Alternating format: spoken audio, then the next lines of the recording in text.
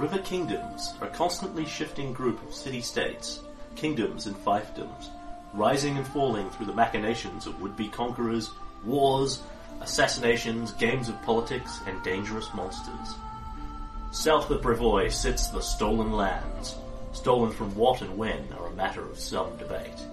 Currently overrun by bandits and monsters. Brevoy seeks to aid in the establishment of new kingdoms, buffer states, run by anyone strong enough and clever enough to carve a kingdom out of the savage wilderness. Stagthorn, the mercenary who would be king, believes he is that man. Herein lies his tale of wilderness exploration, monsters, politics, romantic entanglements, ancient gods, and war. Heavy indeed is the head that wears the crown. Sugar-Fueled Gamers, in association with RPGMP3.com, present Kingmaker, a Paizo adventure path.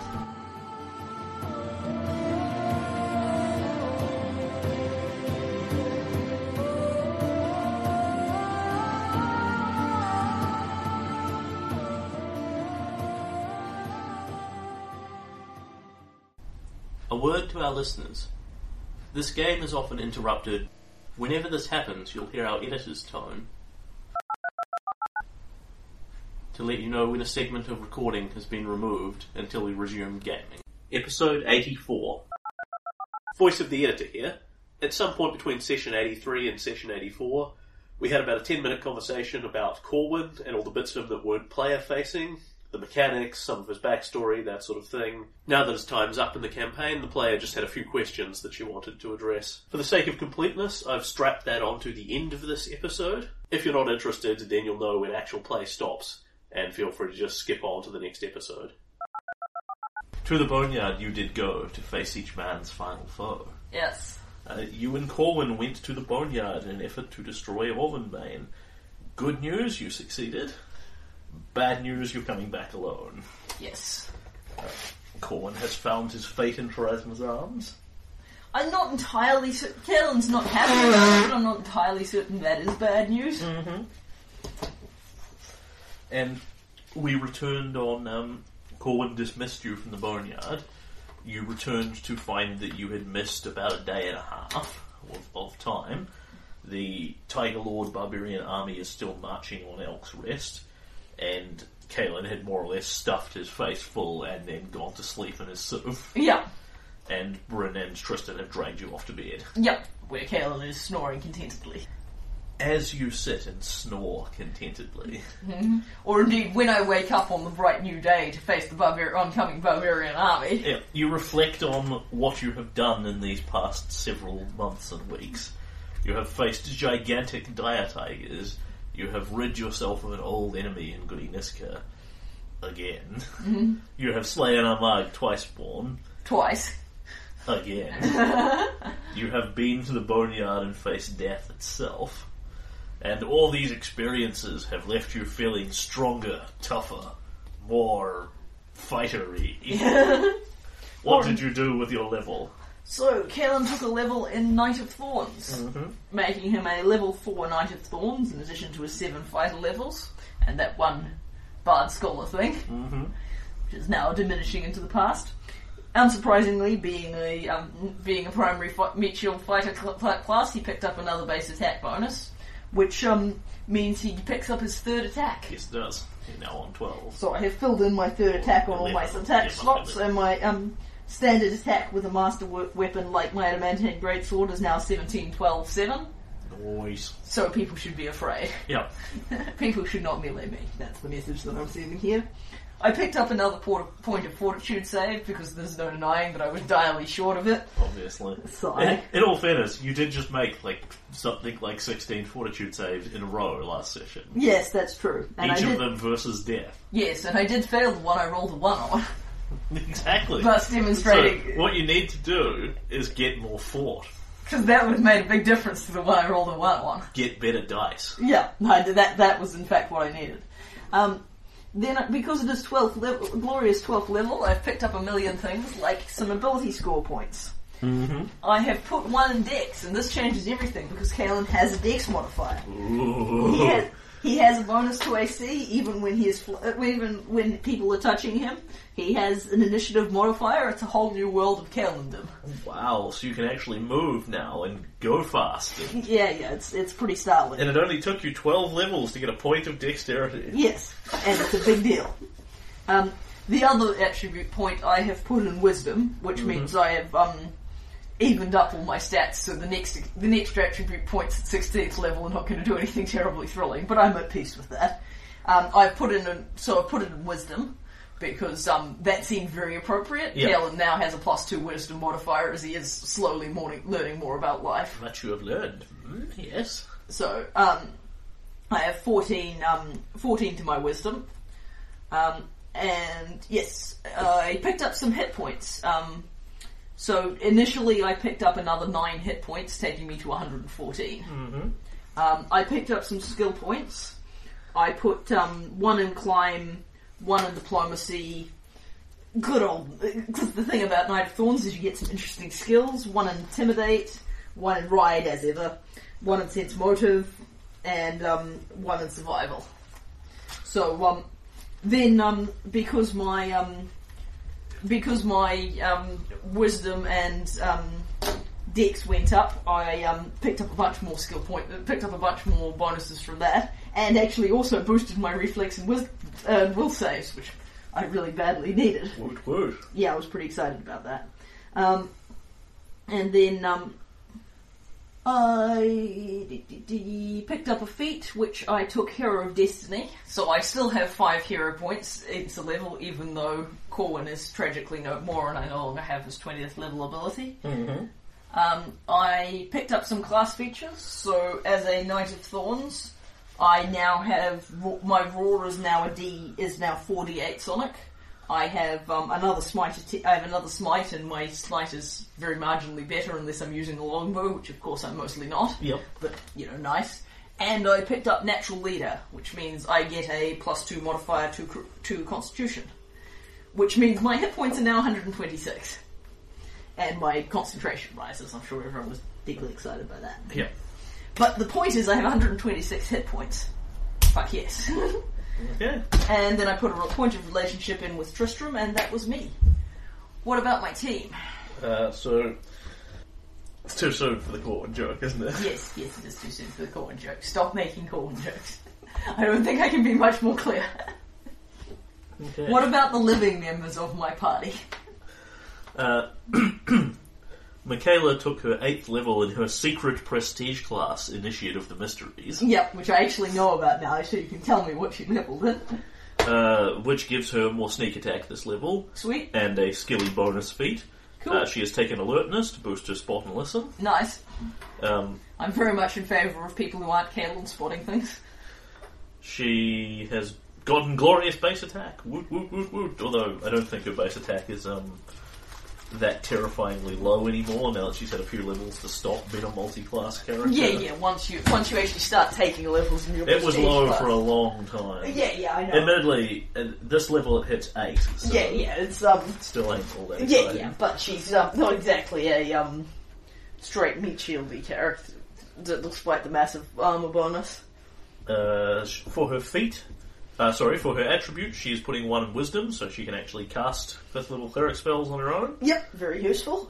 And 1 in Constitution, so she can get very slightly tougher. Yep. Doesn't actually change her stats in any way. Yeah, but she'll have an interesting 16th level, unlike some people. The feat she is taking is Precise Hunter, which gives her the ability to sneak attack and crit plants and constructs and elementals and basically anything that isn't an undead. Which is so great. As well as giving her some bonus weapon damage against them. Yep. Skill points. She spent on a bunch of different things. Concentration, bluff, sense motive, spot, listen, heal, jump, and search. Very nice. Continuing her theme of putting points into the weird eclectic crap that she got from her what was not ability from Titania. Yep. And that is all of Michaela. Yes. Bryn. Leveled to Monk 12, the excitingest monk level. Oh, well then, 12th level's exciting for anyone, so if it's a special monk level, she must have gotten a ton of stuff. She gets more dex and gets more wisdom, neither of which will do anything for her at this level. Yep. I have not settled on this entirely, but I'm thinking blind fight as a feat.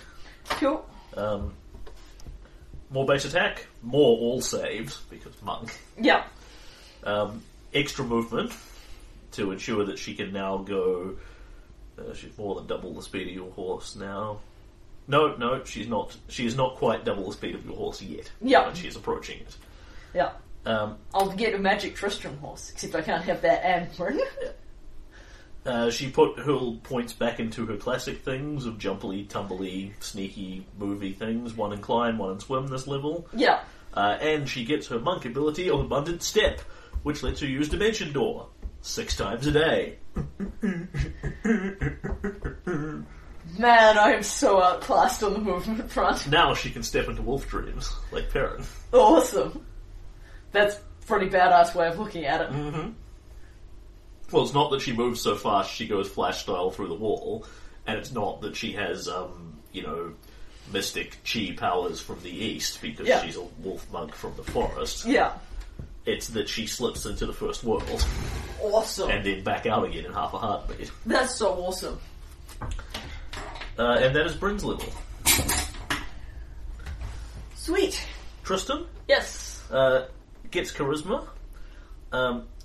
Being as now he knows his heritage and what he is, and why he's so comparatively weak and frail compared to you and Varn, he can actually start working out in a way that's appropriate for his body type instead of what's good for Eldest Thorn, and gets Constitution and now has a positive Constitution modifier. Yeah! Hooah!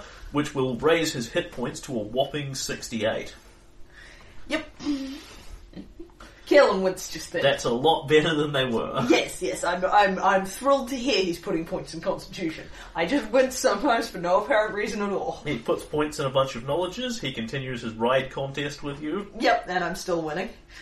Although I'm not taking it lightly. I've never stopped putting it up. It's hard for a man with no dex to be good at ride. He puts 1 more in knowledge religion now that he's found out about his Fey heritage. Yeah.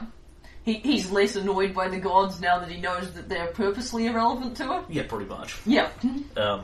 Giving him a whopping 2 ranks in knowledge religion and thus only a +8 to it. Yeah, well, plus in 9, fairness, sorry. I mean, we have tragically lost our religion expert. Oh, wait. No, Michaela's your religion I know, expert. because it's not like Colin. Colin was your swimmer. Yeah. That was what he brought to the tab. In all fairness, no one else has profession minor. No, that's quite true. And he was a fantastic swimmer, but we do actually have other people who can swim. Not like he can, but swim pretty well. Colin gains base attack, 1 to all of his saves this level. I think you meant Tristram there. Sorry, Tristan gains 1 base attack, 1 to all of his saves. Yep, oh nice, all of his saves. Yeah. Sweet. Just how his level rolls out. Yeah. And gains the ability Song of Freedom, where he can make perform checks to cast Break Enchantment now, so he can turn flesh back into stone. Stone back into flesh and that sort of thing with his performance skills. That sounds fantastic. Well, if you keep going with that bard thing, eventually you get some cool shit. His exciting spells are he gains 1 new 4th level spell that he can cast per day. Yeah. And no spells known of any kind. But he already knows, but he already knew some 4th level spells, right? Yes, just not terribly exciting. Yeah. And he gets a feat, which he would, like, toughness or great fortitude would actually be really useful for him, but neither of them fits Tristan in any way. No. I'm eyeing up lightning reflexes, but I haven't settled on that yet. Yeah. Lightning reflexes? That's the bonus reflex save. That's useful. Great fortitude is the one that ups his 4th saves, which you could really use because they're 3. Yeah. But, Kellen winces sometimes for no reason at all. No, actually. There'll be 4 now. No, 5, because his con is going up and his base save is going up his level. There it we is are. 3, as he levels it becomes 5. Excellent. Well, there we are. I mean, 5's hardly terrible at all. It's only 10 points under Kellen. Mm-hmm. It's not a competition! Just as well, because I'm winning. What's your reflex count? 10. Fuck off.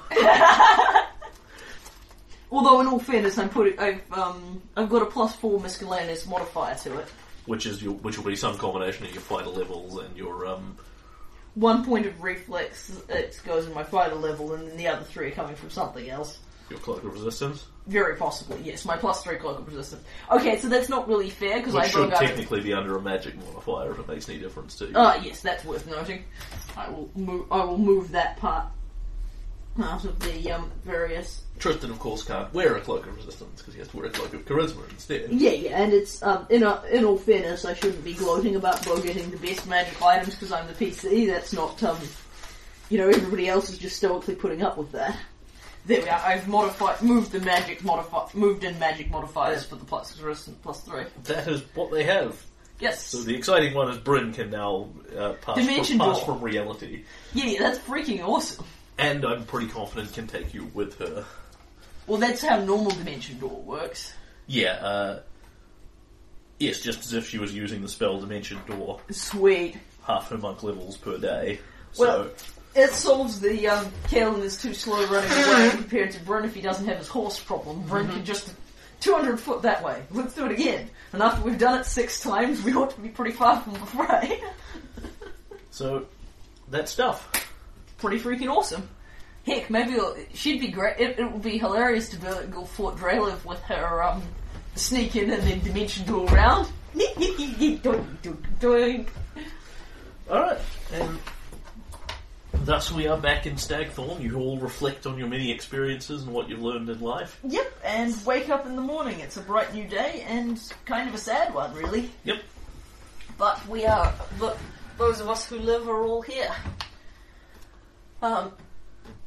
Kalen gets up, eats a substantial breakfast, plays with his kids and hangs out with Britton for a while and is kind of happy he's alive when you get right down to it. Yeah, the boneyard is definitely... Like, you had no nightmares last night, but you recall no dreams of any kind last night because you more or less hit the pillow and went... Yeah. Yes, Kalen would totally snore, I think. But I think Bryn, being a tough wolf girl, is perfectly capable of both waking up as soon as she hears a noise she doesn't like and sleeping through any noises that she doesn't care about. Mm-hmm.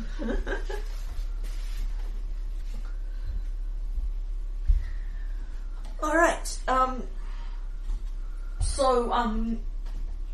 will, probably, I think the appropriate thing in the morning would be to go talk to, Chief Sootscales and Akaros. Yep. Because I sort of need to let them know about this thing to what I did. Explain to them that you've destroyed their god's holy relic. Yes, I need to do that. To put it in so many words. Yeah, I don't think they're going to take it well. Yeah, so you are seeking a private meeting with your Goramite duo? Yes.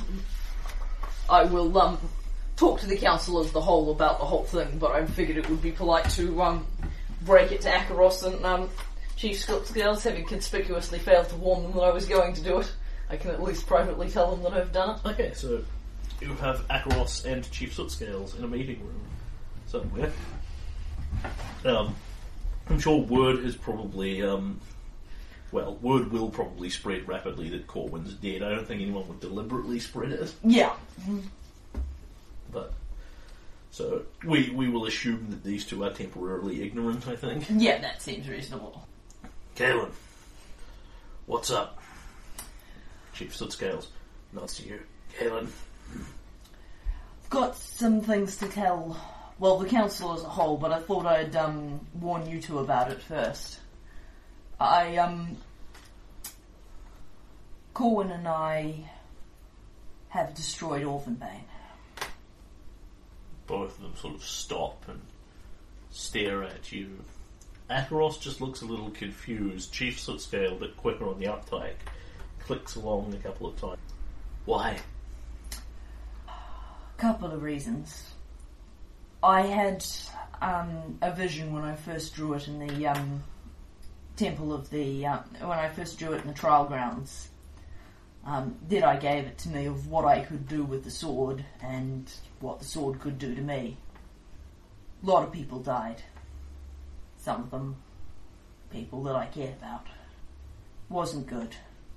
And from what I understand, there was a good chance anybody who wound up wielding the sword would wind up using it to conquer a lot of the river kingdoms.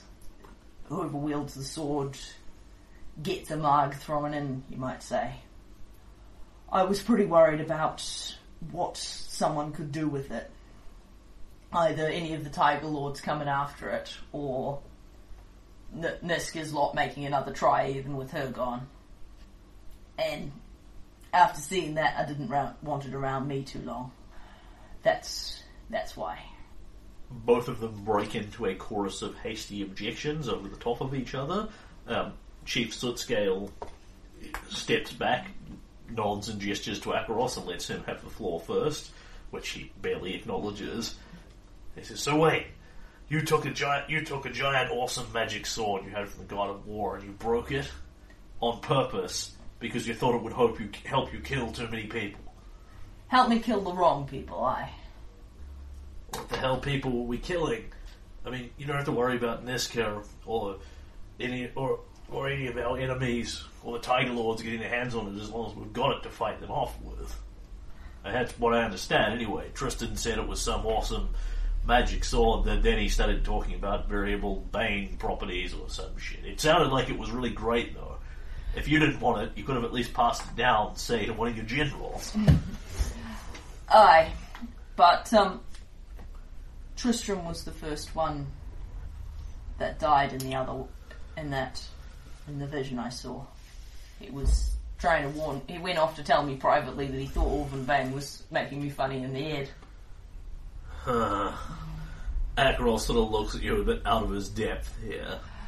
I know it's a lot to take in, and the reasons I do it likely... I've tried to keep the place as open as I can. People can follow what gods they want to, but there are some things that there's just a gap. This is something I felt Aristal was calling me to do, and it doesn't make a lot of sense from the followers of Goran's perspective, because you're welcome to be pissed at me. I would be pissed at me in your shoes. Akaros, ex-paladin of Aristal, rolls his eyes and grunts unappreciatively. Yeah, I didn't think he would take it well. Yeah, unsurprisingly, he's not that on board with Operation Do What Aristal wants. Yeah, he had plenty of opportunities to make his life more about doing what Aristal wanted. It's not going to be very bloody good for our community if an army of Tiger Lords comes sweeping through because they haven't got good enough weapons to kick their asses with. I still think we can kick the Tiger Lord's ass. We'd better. Wasting a perfectly good sword. All because I think Deadeye, rather we all lived in the woods and hugged fairies. Yeah.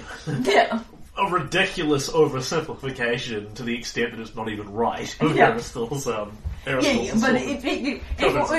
all he's going to do is rant about how daft I am, I'm completely happy with that. And Akaros will indeed tell you for about 5 or 6 minutes in several different ways that you're stupid. Yeah. And you're stupid because you broke a big shiny magic sword that could be used to kick ass.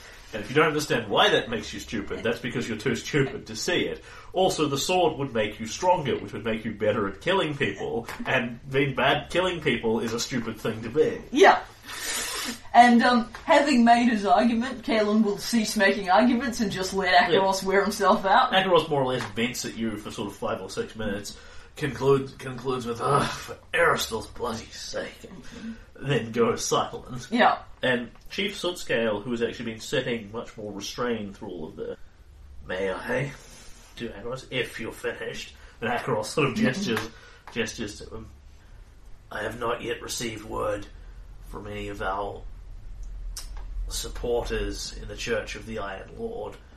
I imagine the news that you had Orvan Bane has come to them too soon for any mess. I wouldn't expect them for at least a week, maybe more. So it's just me sitting here. But I'm pretty sure that someone somewhere in one of our neighbouring kingdoms, even some of the priests in our kingdom, would have wanted a holy relic of the God of War. Something that Gorum created to keep a warrior's great soul safe.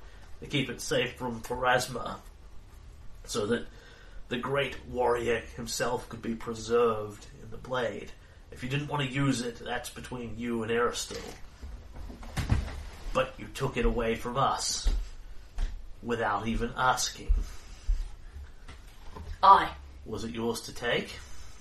Aye. He looks pretty sour at this point, but he's just sat back and mulled on this for 7 or 8 minutes and thought about it. Aye. The two of you, you're good friends and good allies, and I didn't talk to you about it first, and you're welcome to be pissed with me. I screwed you. For the Church of Gorham generally, Zorak, who was the guardian of the sword, told me as that the sword's keeper, it was mine to do with as I chose. It was a prize of war, I won it, and I had the right to destroy it. If the Church of Gorham don't like it, you can tell them they were welcome to go up to the hillside and fight their way through 40 dozen guardians at any time in their discretion. It's been in there for 1,000 years. I ain't... If they didn't go and get it out beforehand, that's down to them. Warrior priests of Gorham not be pleased with this. Well, and Kaelin will glance over at Akaros in a slightly meaningful fashion. Given the extent to which I've pissed off my own church hierarchy in the past, and he just pauses and lets that sit there. Akaros sort of nods. I'm not going to be totally grief-stricken over pissing off somebody else's. But having said that, yes, it was mine to do with as I chose, but it wasn't a good thing to do to a church who has been loyal supporters of me. And if the Church of Gorham is pissed, they have the right to be.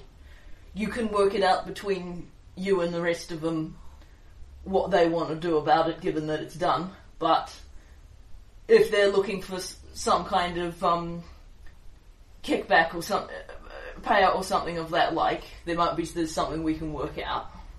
It's not, but just as it was when I screwed over the Oilder of the Silver Twilight, the thing is done and there's no undoing it. There's just no pleasing everybody in this business. And there are just times when somebody loses something that's of great value to them. This is one of those. Although in that incident, you listened to the Order and the Church of Desna to see what both sides wanted. Here you had fortunately no time to listen to the Church of Gorham's requests, and he sort of just lets that sit and nods along, like he understands why you did that, and actually understands, given that you were going there anyway, that was a good move for everyone, himself and the Church of Gorham included. Yeah. And in fact, he nods at this. Given that, they're unlikely to lose the face and provoke the sort of reaction that would be required from such an insult and direct rejection of their requests. But I think several people will find it convenient timing that you did this before any such word could reach you. And they'll be right on the money. You have been listening to Michaela. I always do. She's got a good head on her. There is one other part to this. I wanted to give you boys the chance to hear that part first. But as you'll remember from the Eye of Abaddon, it's no small thing to destroy such a thing. There's always a price. Yeah. Akaros sort of looks at you. Looks like you still got both your hands. Aye. Me and Corwin went to the boneyard. Again, you see Chief Sootscales thinks, anticipates you, and winces, and Akaros just sort of, huh? And just me came back. You had to kill him to break the sword? Nay, but we had to find his grave. Had to find his grave and use that to destroy the sword. And he warned me going in that he wouldn't fight fate. I am not a Pharasmite, but I have had a lot more religious education than I ever thought I would. And Chief Sootscale grunts slightly this one, sitting in a cave worshipping a shovel. The boneyard is not meant for mortal. Nay, I would be very glad if I don't have to go back as a living man. The message is pretty clear that you're not meant to go. They're pretty clear about you're not meant to be there. That was the price. Aye. It's a hard thing, but he wasn't sorry for it. Pharasma turned up in person to see him home. It's what he wanted. Then we will honour Corwin's strong scale and what he has done for our clutches. Aye. I'm going to tell the council. I'm going to get everyone together a bit later in the morning and let them all know. But I thought the two of you had the right to know.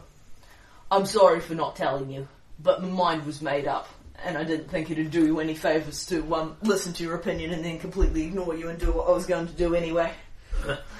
Don't worry, I've dealt with women before. Zacharias, Chief Sootscale keeps that more sour look on his face and just ignores the sort of thinking. And then we will, I think, pretty much leave it there. Yep. And I think probably in the early afternoon, I will get the full council together. Yep. And brief them on essentially the same thing, minus the apology. Yep. That's insofar as Kellen actually made an apology, which wasn't all that much. Yep. But I will let everybody know that Corwin and I went to the boneyard to destroy Orvanbane, but we did it because I felt it needed to be done, and that only I returned, and that Corwin was called home. Yep. And Akora Silverfire. Yes. I think we can all agree that you've done the right thing here. There's several nods around the table and several more sort of faces. That might be pushing my luck. I think we can all agree that I've done our thing here. And I think we can all agree that it's done. I am certain that we will all miss Corwin greatly. Will there be time enough to organise a state funeral before the Tiger Lord army is upon us? My thought it would be to do it after. I think it would be more respectful to do it in a calm moment rather than in the heat. We can announce it to the community. Yeah, those bastards move fast, alright. Cora sort of nods at this. I will let people know they are worrying about what they've heard, rumours of the army, but circumstance will, as soon as our armies begin to be seen more publicly in the city, I do not think the worry will possess them long. I certainly hope we've got enough men for the job, but time will tell.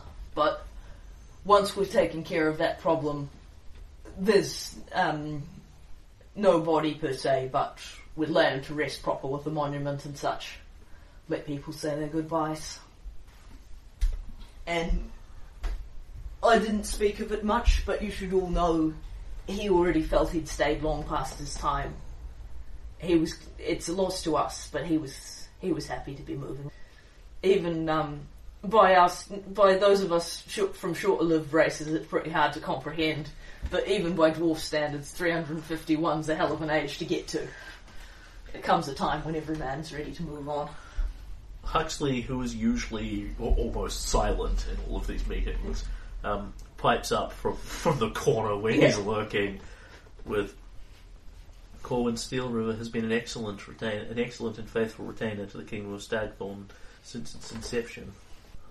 But we all knew that he would pass. We all knew that he would pass eventually, as the old do. Speak for yourself, says the old man. And Huxley sort of just nods very slightly and flicks a little one-fingered salute towards her. I am certain that Corwin had long, detailed and intricate reasons for why he did what he did in his life, and that very few of us will ever know them. And there's several more nods around the table at this one. But I am sure we can all appreciate the value of his secrets.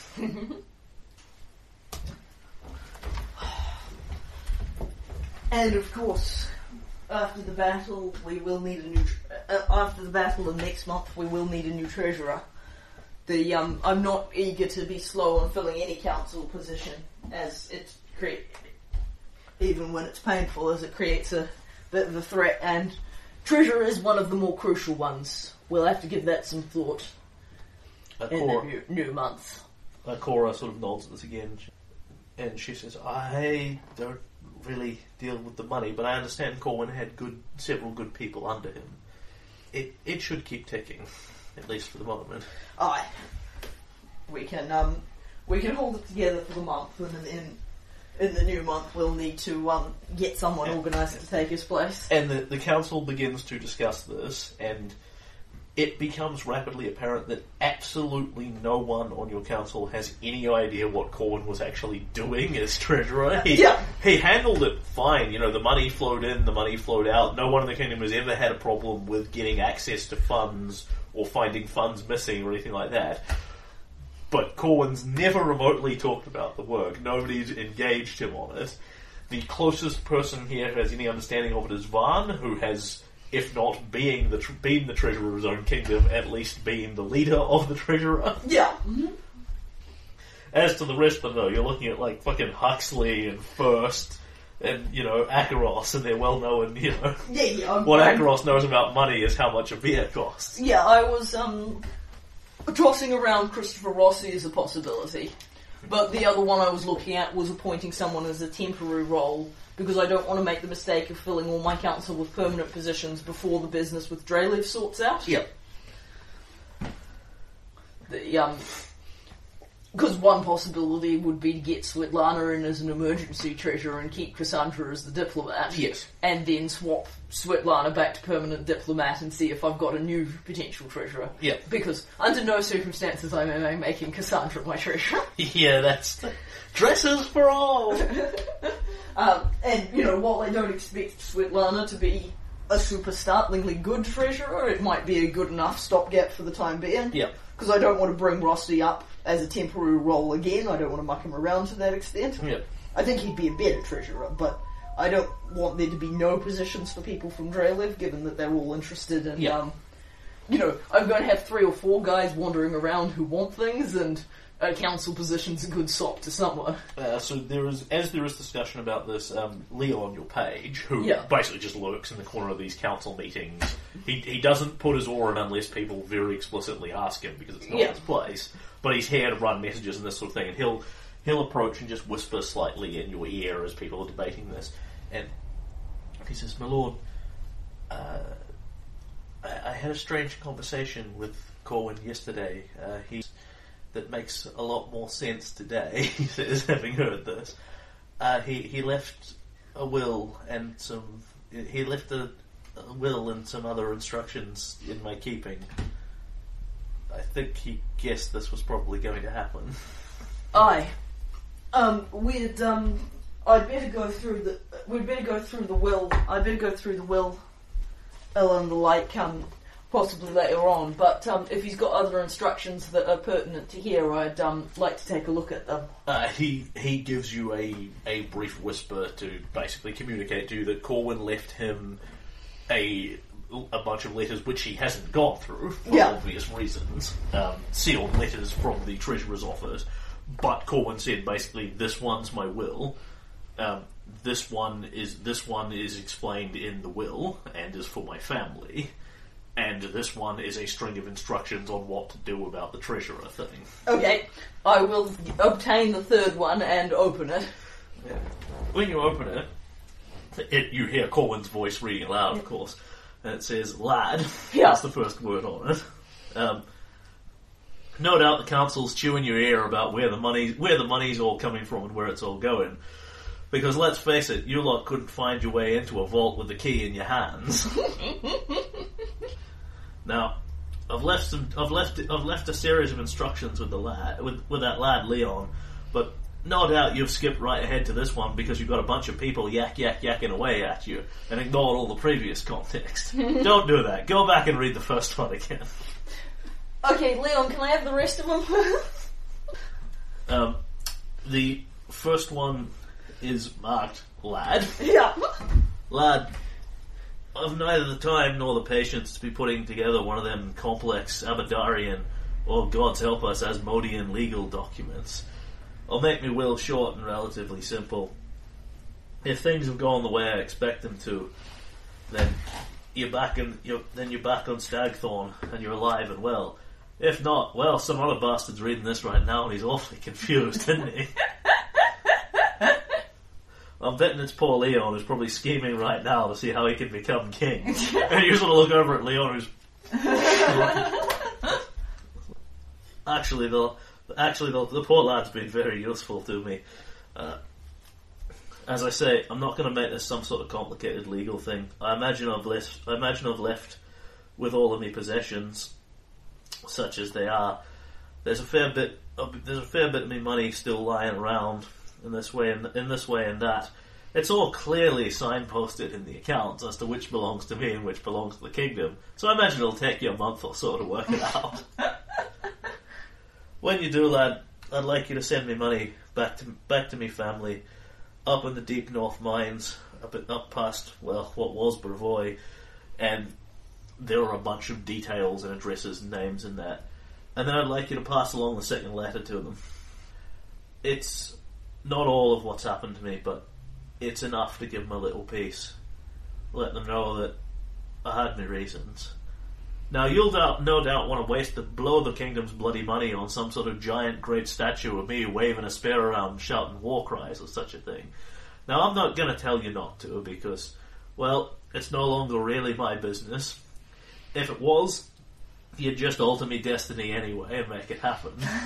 And 3, you're probably going to ignore this request anyway, but at least if you're going to build a bloody great thing, don't write on it Corwin, Steel River, and then a bunch of confusing different dates. Just let it be with faith demands sacrifice. And let people make what they will of it. Alright, now you can go and read the one you're dying to about the treasury instructions. And Caleb will put that down, glare at it for a moment, and says, "That was what I was gonna put on the damn statue anyway, you cantankerous old bugger." And then we'll pick up the third letter. When you read through this, it is a string of comparatively well written, if pretty simplified instructions on being the treasurer of Stagthorn. He has nicely basically drawn you a flowchart to say, these 5 people that you don't know work under me. Yeah. And do X, Y, and Z. This is our chief tax collector. That Leon has actually been helping him do a whole bunch of the accounts and this and that and the other thing and running around and, and ask the lad about this if you need further instruction and you need continuous further instruction because Corwin just writes it as a string of bullet points. Well, what does collecting the taxes involve? Right. Step 1, work out everyone's income. Step 2, tax appropriately according to tax section C. Step 3, collect money. It's like useful but not detailed. Leon, however, has actually been doing bits and pieces of it with Corwin. He has more of an idea about what to do here. Cool. And can, more or less talk you through it. It's nothing the treasurer does is hard. It's just incredibly complicated. Yeah. And really wide-reaching. Yeah. That's interesting. So I'll actually ask Leon a few more questions about what he's been doing. And, how heavily he's been involved in all this. And he nods. He says, "Oh, well, my lord, I'm always here if you need running or anything like that, or anything else like that. But when we were settled back in the town hall, a while ago now it was, we were, I was running around working with all the other members of council, doing what needed doing and that sort of thing. Well, my younger sister Leanna, she's got most of that role now because she got promoted to head page for town hall when he got promoted to head page for castle, basically." He says, and I'm always here when you need some assistance, but well, you're often off running around slaying monsters and that sort of giant thing, where I'm not much good to help you, to be honest." Aye, I can see that. So you've been helping out Corwin and the like when I'm out of town, have you? Well, he needed someone with a bit of a head for numbers and that sort of thing. See, he said he wanted people.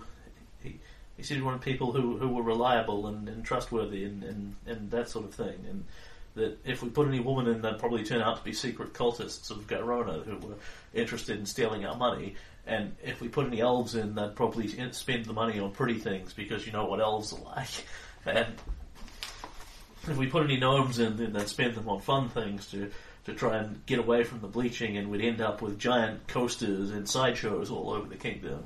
And if we put any halflings in, well, he said you can't trust them because, they have such little hands, which means they need big pockets to hide the gold. I didn't really understand that one.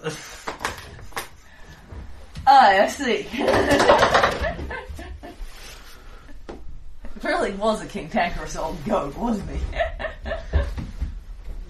I think he meant well, the Lord. He liked people. He just didn't express himself well in his liking of them.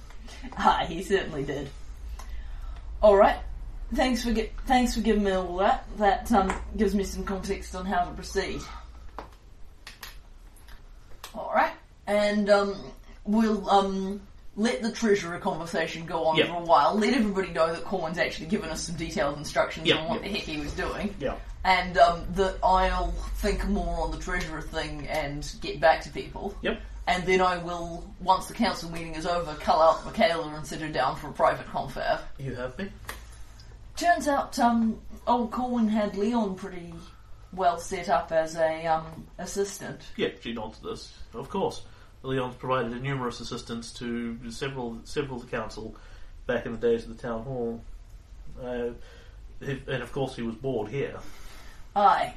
I hadn't picked up on that, but, you know, I'm not from home a good bit of the time. I'm wondering what your thoughts would be about having him as a treasurer. He's awfully young for the position. Then I suppose we all were once. I wouldn't bring it to him without getting your take on it. The other thought is we could have him take on the role as a temporary thing, see how he does. Because I'm thinking of rearranging things once we take Fort Drelev and get the. You might say I'm counting my chickens. We've got a giant army heading for us first, but I have to think about the future, not just the present. And we ran into trouble with Varnhold with several thousands of people and not too many council positions for them. I could only make one person viceroy, and I got 4 people angling for the role. I was thinking potentially making one of them treasurer, but I don't know, if Leon's already been doing the work... Well, Corwin was doing the work. Leon was merely assisting him in parts. Aye. Christopher Rossi is more comfortably seasoned for such a role. Aye. By the weight of years. Aye, he is. I could put him in as Leon with his assistant, but if I did, I'd be wanting to make it a permanent position, and that leaves me no particular space to move anyone else around. Fair. I'm certainly not going to put Rossi up again and then muck him about again. On the other hand, it would be good to have him back on the council. I could just say, we'll let the folk of Fort Drelev take what comes to them. I mean, I'll have one viceroy to go around. But there are political considerations of the highest importance. Yeah. That's what really matters. Yeah. Political considerations. We'll give it some more thought and shelve that for the moment until we have some more time to consider. Aye, you're right. Tiger Lord's barbarian army. Immediate considerations. I suppose with Orvanbane destroyed, there'll be very little hope of negotiating with them. And to be honest, I don't think it was going to go well if I hadn't destroyed it. The thing of it is, they wouldn't have necessarily invaded. They'd have been prepared to take me as their leader and invade Fort Drelev with me at their head. And then they wanted to know which kingdom we were going to invade next. It's be getting on board the back of a tiger. It's all very well until the time comes that you want to dismount and you can't. I would think logically Nistra at the southeastern edges of Varnhold. Oh, I see, you weren't looking for a strategy. No.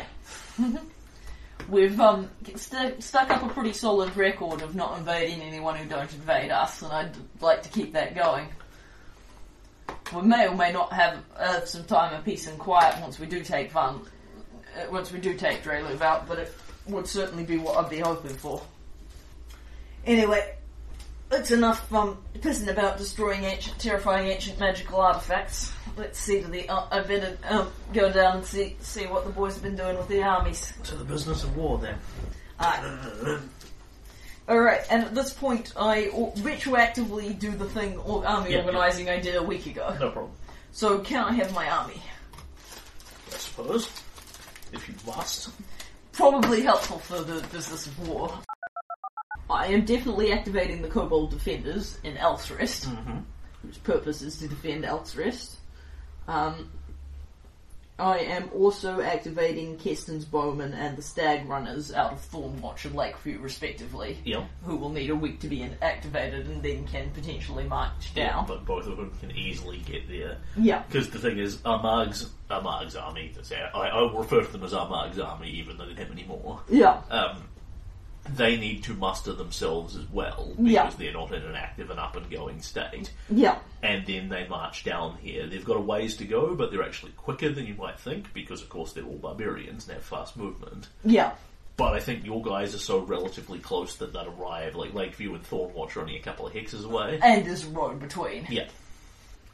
Yeah, and then it's just a question of, do I activate and do I try to muster any of the Varnhold armies? Because I've got the Varnhold army led by Bob and the Central army led by Denise Thunderhoof. Yep. Which is where the movement speed comes in, because I'm not certain either of those guys the Centrals are faster, but they're also further away. And have you got a road between hither and thither? I believe that I do. Because I explicitly put one in for this. Centaurs are speed 3, aren't they? And they are. Army is speed 2. And the Varn's normal army is speed 2. 2, 3. And heights maps. Yes, I have a road straight from Varnhold to Elksrest, straight through past Varnhold into the start of the Central Lands. So I don't have a road all the way through the Central Lands, it's to the first hex of the Central Lands. Your centaurs should quite definitely be able to get them. Yeah. Yeah, they'll all get there. Yeah. Alright, Only just in some cases, because the Tiger Lords are quick. But yeah. And then there's a question of how much, that is a lot of consumption, of course, because they are very big armies. Yeah, whether or not you want to is a separate question, but you can put all of your armies in Elksrest for this battle. Yeah. They will all arrive in sufficient time, and needing to keep them for other battles is not necessarily terribly important, i.e. if the Tiger Lords turn off to go to Thornwatch, you'll see them do it. Yeah, it's, I kind of want to leave at least one army in, Varnhold, so I don't put all of my armies in one place, and then if someone invades Varnhold, I'm totally screwed. But it's the... But again, anyone invading Varnhold, you're going to have multiple days of notice for it. Yeah. And then the other point is, how many of these extremely expensive consumption armies do I want to break out? Because this is... On the other hand, I do have a lot of money, and I do... Alright, I will activate everyone but the Varnhold army and send them to Elksrest. Yep. So that is Keston's Bowmen, the Kobold Defenders, who don't have to walk very far because they live in Elksrest, the Centaur army, who have to come a long way, and the Stag Runners. Yep. So Keston's Bowmen march south, Stag Runners march north, Kobolds march... Centaurs march... I believe it's east. Yep. And a huge horde of troops converge on Elksrest. I will work out the consumption math after I know how long I've actually got them all active for, because much depends on what happens. Yep, no problem. But I activate them from the start of the week when we hear the Tiger Lords are coming, so I think it's probably going to work out to at least 2 weeks. Yes. By the time I actually send them all home again. Yes, definitely. Yeah. Okay, all good? Yep, so those are the orders I gave. Okay. Which I wanted to sort out before we got any further down those the armies are assembling and marching, and various days after each other report in. Yeah. In Elksrest. Yeah. The Tiger Lord army comes into sight at the beginning of the 3rd day after you return. Yeah. Sorry, that would be a day and a half after you return from the boneyard. Yeah. No, it wouldn't, because you would have recalled back again. So, a week plus a day and a half. Yeah. Mm-hmm. Are you all good with your calendar? You've got when you fought a Marg and blah blah blah on there? I just kind of approximated it. Yeah, but, that's fine. If it matters, I can as work long it as out. the dates exist vaguely. Yeah, I've given it an approximation of how long it would have all taken. Okay, and so an army comes into view over the horizon, And the horizon starts to blacken with men a little. Yeah. As you see a 1,000-strong army of barbarians heading for your city. Yeah. As Kalen perceives again, as he did when he walked through their camp a bit, they look sort of like a disorganised rabble. You know, the uniforms are kind of a string of various hide armours and that sort of thing instead of anything uniform. You know, they all have different big double-handed weapons and different styles of fighting and all this sort of thing. This is not a tightly packed military unit, but nonetheless, they move with their own sort of discipline and vigour and that kind of thing. This is not just a disorganised rabble coming to attack your city. This is an army of united people who just have their own barbarian culture. Yes. And as they approach the city, messengers will sort of be, constantly run out and scouts to keep an eye on them and that. And it becomes rapidly apparent to you that they are approaching holding up a... Pali flag? Yeah, I believe we'd established that it was a white flag and... Yeah, it was a white flag that was being hung, not waved. Yeah. Is basically they're here to talk rather than necessarily fight. Yeah. Which essentially all it means is they want a meeting before the they fight starts. Yeah. You don't bring 1,000 guys in because you're interested in haggling some bunnies, but it does mean they want to talk first, which I am amenable to, although, as we've discussed, I think it's unlikely our negotiations will prosper. Yep. And I will, if Michaela or Tristram has a preference as to which one of them goes out with me, I'll listen to that, but I want one of them. Not particularly. Okay, I will have Michaela. Michaela's got the better sense motive, Tristan's got the better knowledges of them and that sort of thing. Yeah. I think Tristram's got the greater cultural sensitivity, but I doubt cultural sensitivity is going to be highly prized at this time. Yep. So, you go out, and again, a couple of these guys, basically, again, there's no overly distinguishing uniforms on there, but you'd assume the biggest, broadest looking guy is the leader here, and he's got a couple of generic attaché/bodyguards with him. Yeah. As you saw the last time you went in, one of these guys is clearly here to sort of not take notes, because he has no paper or anything like that, but to listen and think through the logistics of whatever's been proposed and that sort of thing. So he's effectively a weedy bureaucrat, which means he's only 6.5 foot tall and weighs 280 pounds kind of thing. He's probably the group sissy man. Yeah, very much like how all their cooks were the people who weren't hard enough to make it in the army. Yeah, and they were all 6 foot tall and 200 pounds as well. Yep. So the general approaches you, looks at everyone pretty much immediately, sizes up who the hell Kalen, King of Stagthorn is. Yeah. Because there's really only one of you.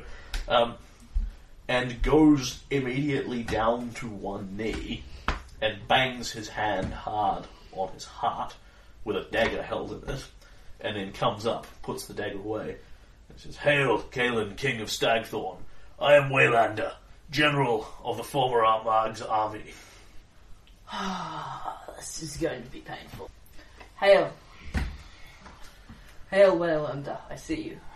We received word a week and some days ago for a man on horse who rode unchallenged into our camp, and again he's got that same look you're used to where he's like, "I'm explaining this, but it doesn't make sense to me." Who told us that you had laid claim to Orvanbane, the sword of Armag twice born. I sense truth in this, and I see in you a warrior's spirit. You have the strength enough to claim it. I did. Then we have come to be led. If you would lead us, to where shall we ride to war? I've no wish to lead you. You're mighty warriors, but you're no kin of mine. If you wish to hear my will, I would see you return home to your own people. Our people are scattered across the plains.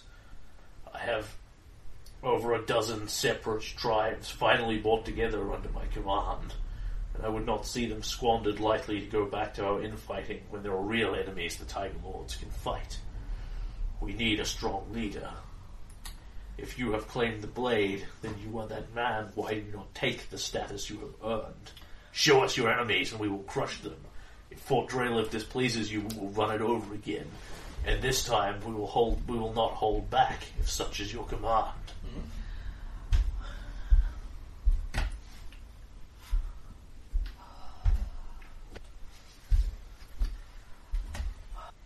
The blade Orphanbane has been...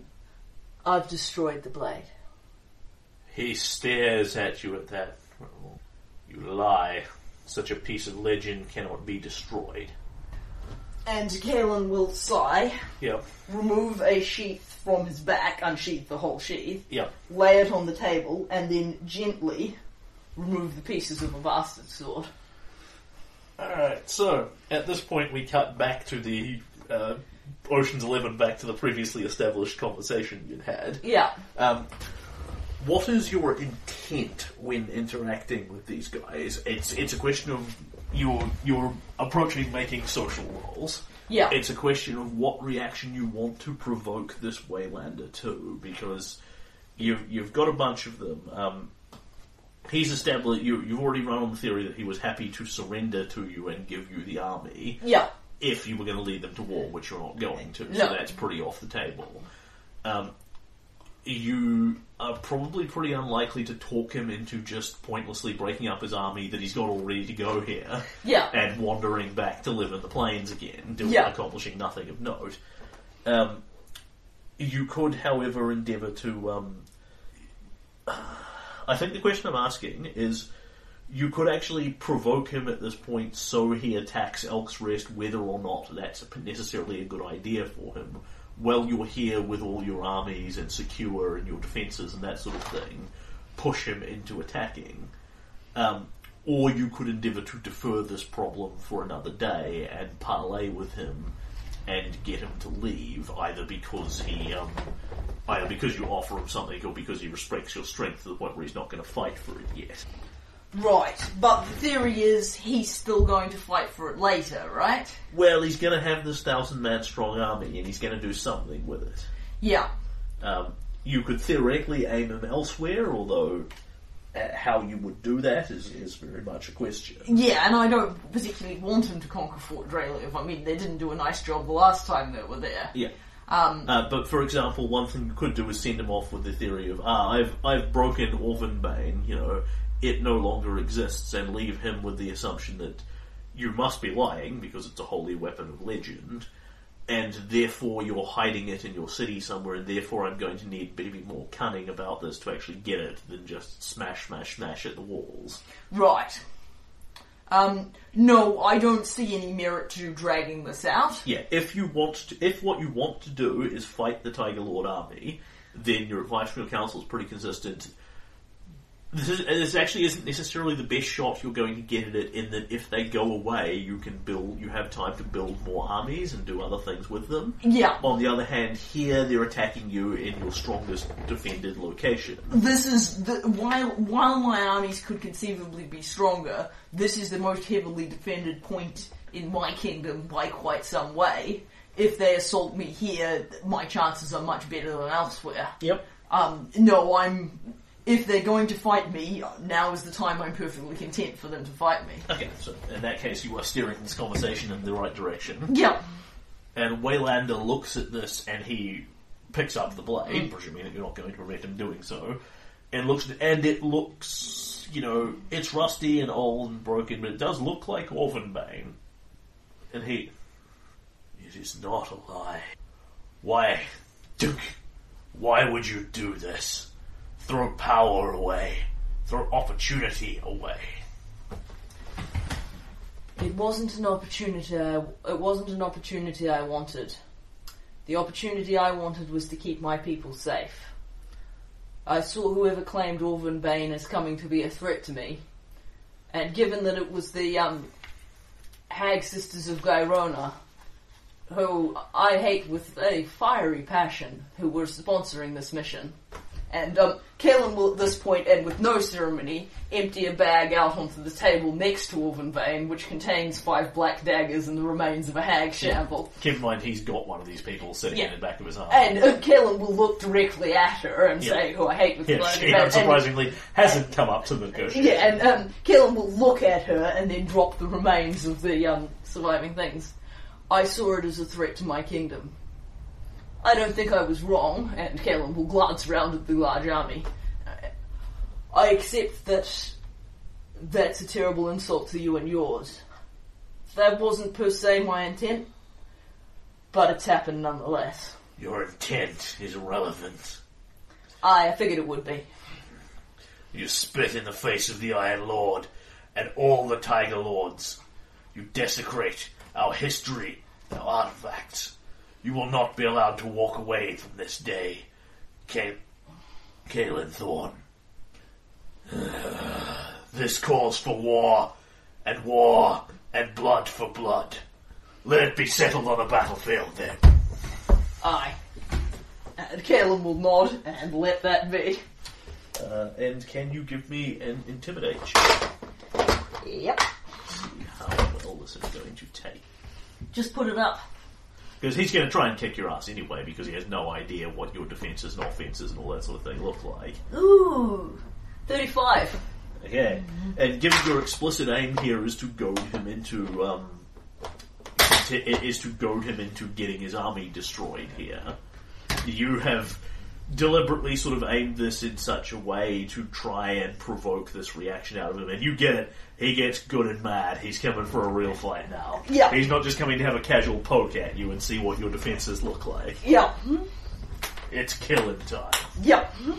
Alright, if you pass me my killing dice, Yep. then, We can get to the killing. Yep, killing. With the barbarians, there's no G. Yep. I actually really don't want to fight the Tiger Lords at all, but if I'm going to fight them, I want to do it here. Yeah, but the thing is, your alternative, what you'd like, is for them to just disappear like magic. Yeah, well, I want them to go home so I don't have to kill them all, but, they're not going to go home, so I'm going to have to kill them all. Just how it rolls out. This is going to be a bit more complicated than any army combat that we've done hitherto. Oh, very true. Here's my title. Can I have the army rules?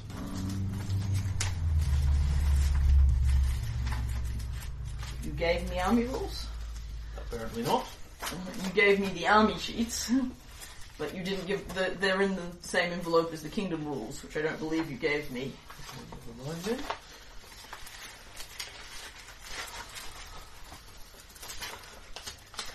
Or you gave me the army rules. My humblest apologies. I am merely misleading you in an effort to make your life more difficult. Okay, so in terms of how this multiple armies on the field works in terms of attacks and that, Yep. that's relatively easy because they will attack one of yours. Yep. And you will obviously all attack the same guy because you're not having a three-way army combat here. Yep. In terms of the morale checks for strategies, I think what I will give you is take the best of the armies that you have on the field. That sounds good. As I kind of, because I've got 4 generals, but one kind of sovereign commander. Yeah, and you need to coordinate your armies to actually work together. You Yeah. can't just put the 4 of them on the field and go nuts, guys. Yeah, I think the 4 generals will be taking their field with their armies because all the armies are doing different things in different places. But in terms of who's leading my combined army strength, that would be Sir Frederick March. Hard to argue with. Because he's, the best one. Okay. So, in that case, can you give me, when we go into army combat, the Waylander goes back to his army, the Tiger Lords draw their various great axes and with a howl of fury descend upon your walls. Yep. And you bring your various armies to bear against them. Yes. Strategy. Can I have a piece of information? Specifically, can I get my city sheet so I can see what Elk's Rest's defensive modifier is? Yes, certainly. So.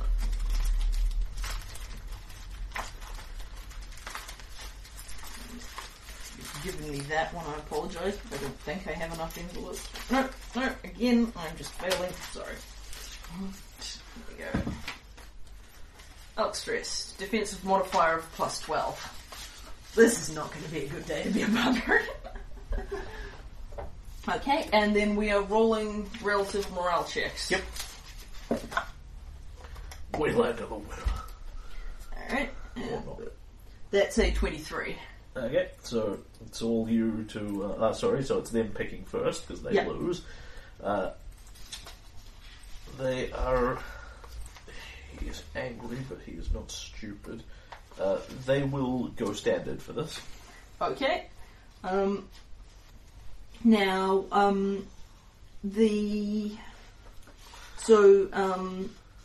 the bowmen have ranged weapons and thus get a ranged phase. Yep. So do the centaurs. The other two armies don't. Yep. Keston's bowmen and the kobolds have dirty fighters, which I believe is a plus... 6 on the first round. Yep. Yep. And the other guys have cavalry experts. The centaurs and the stag runners. Which gives you 2 offense against armies that aren't mounted. The Tiger Lords are not mounted. Cool, so +2.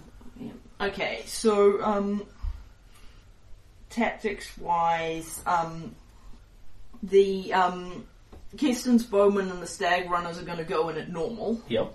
And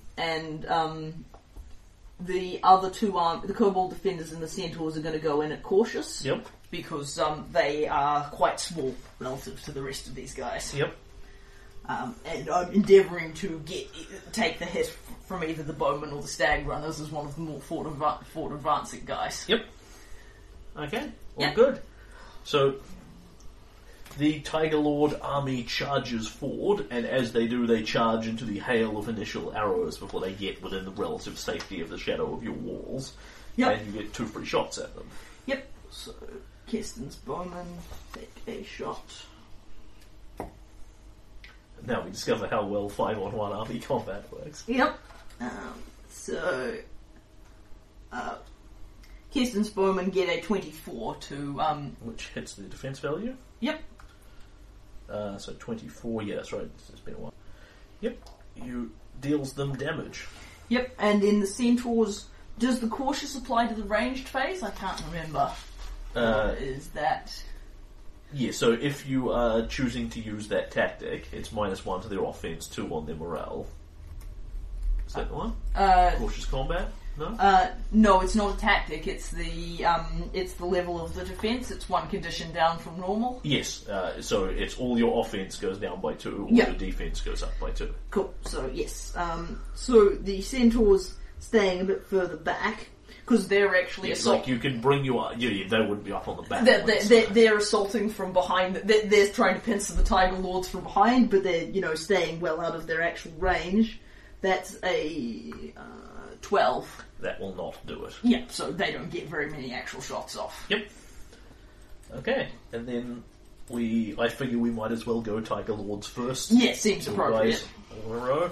Yep. So the Tiger Lords will close with Keston's bowmen, Yep. irritated by these sissies firing their bows at them, Yep. and just more or less rend into them. Yep. Mm-hmm. And as they do so, you will see their tactic in action. That they are... It's the expert. It's the same ability as the expert flankers thing, but it's not about surrounding you and distracting you. It's about aggro rush charge. They get bonus offense at a penalty to defense as their tactic. However, that is 28. That will not hit Keston's bowmen's AC. Keston's bowmen have the advantage of a full defensive wall. Yep. And they also have sniper support, which means they do 2 extra damage. But I don't know if that applies to the ranged one or only the offense or only. Each round they successfully damage an army with an offense check, so I would give you 1 but not both. So I'll do it now. Yeah. And then you don't damage anything into melee. Yeah, makes sense. Okay, and then you are in melee with the Tiger Lords. Yep. Okay. So. And Dirty Fighters is a 6 to offense. 6 to offense on the first round. Yep. Okay, so I will begin with the bowman. Yep. To make a shot at a normal and then a +6. but don't get the sniper support advantage, so they, however, +6. 23 on the first round. Yes. Yep. Injured. Okay. The wee kobold defenders, who do have a good opportunity on the first round to actually do some damage. That's a -2 and then a +6. Get a 21. Injured. The centaurs, who roll extremely well to make up for their variousness, to get a 21. Injured again. And the stag runners, crit. Yep. Which is a D4 in addition. Yes, it is. So give me their total. Give me their total first. Yep, is a 29. Okay, and then a D4 on top of that. Is a 3. 3. And the cavalry experts is a bonus to attack. Yep. Which I will take into account. Yep. Yep. All good. Yes. Okay, so your armies basically surround Pincer and Obliterate and run the Tiger Lords through. Yep. With a rain of arrows and cunning strikes and clever tricks and little smoke bombs and tunnels under the fields and all this sort of thing. Yeah. And when the smoke clears and that, the Tiger Lord army have taken several injuries and there are many dead amongst them, but those who are standing are still standing hard. They've got a good pile of hit points to roll through here. Yeah. Each individual soldier is exceptionally tough. God, barbarian levels again. Yeah. Alright. Here we go. You can see how, though these guys have not yet penetrated their defences, they can hit reasonably hard. Yeah. If you had a lot less armies, Drelev has lots of defences, but a lot less armies. Yeah, and the thing the defences make a hefty difference, of course. And the thing about a lot of little armies is that I have a lot of attacks, but none of my armies have that many hit points. Yeah. If they get a good solid hit in, some of my guys are going to run into some problems. And so that's that. Well, we go again. Yes, morels. Okay. 24. That's definitely you. So Waylander declares first. He will jump to aggressive. They are going to have to penetrate your defences and start cutting down some of your armies, or eventually the 5-on-1's just going to destroy them. Yeah. And I'm going to stay with the normal cautious pattern at present. Yep. Okay. And Tiger Lords get their first hit in. So this time they've regrouped from their initial assault, they've regathered, and they redouble their assault, this time howling with a berserk fury as they give in to their rage. And it must be said, start shrugging off several of their wounds. They effectively gain temporary hit points for the army, which is effectively healing them up some damage. Yeah. Yeah, I'll give them their temporary hit point pile, chip through that, because theoretically when their rage runs out, that will go away. Yeah. And they redouble their efforts and throw themselves into blades and arrows, berserk with fury, clawing and stabbing to get at Keston's bowman. Yep. Rage! Aggressive! Brutal assault. Well, that's a lot of pluses to their attack. Yeah. Okay, so that is 34 to hit them. Yep, so that will surmount Keston's bowman's AC and deal them 4 points of damage. Yep. And because they have gotten through, they deal another 2 points. Yep. They've again got a thing that's similar to sniper support, but it's just brute, angry rage. There's more cleaving. Once they get in, they keep hitting people. Yep. And that is all of them. Yep, and it is the bowman. Yep. Roll poorly. Their AC is lowered by their aggressive stance and their rage. Yeah, so that is a 14 on the bowman. That, however, will not hit. Yeah, that was a poor roll. The first round everybody rolled well, so this is going to be the kobolds will flat miss by miles. They've sort of done their initial sneaky thing. The centaurs will roll very well, however. They've sort of got everybody running in towards the bowman is what they wanted them to do. So they've got the cautious cancels out the OM, cancels out the cavalry expert thing. So that's a 21 for the centaurs. So that will start chewing the temporary hit points. Yep, and the stag runners will also roll well, and for them that's kind of... And the stag runners will do 27. Well, they're human hit points. Okay. All good. Yep. Okay, and then we go back to morale. Yes. Foot. Wayland's going to win one. Yep, that's a 12. Yep, definitely. You need to declare first. Yep. The bowmen are going to go switch down to cautious. Yep.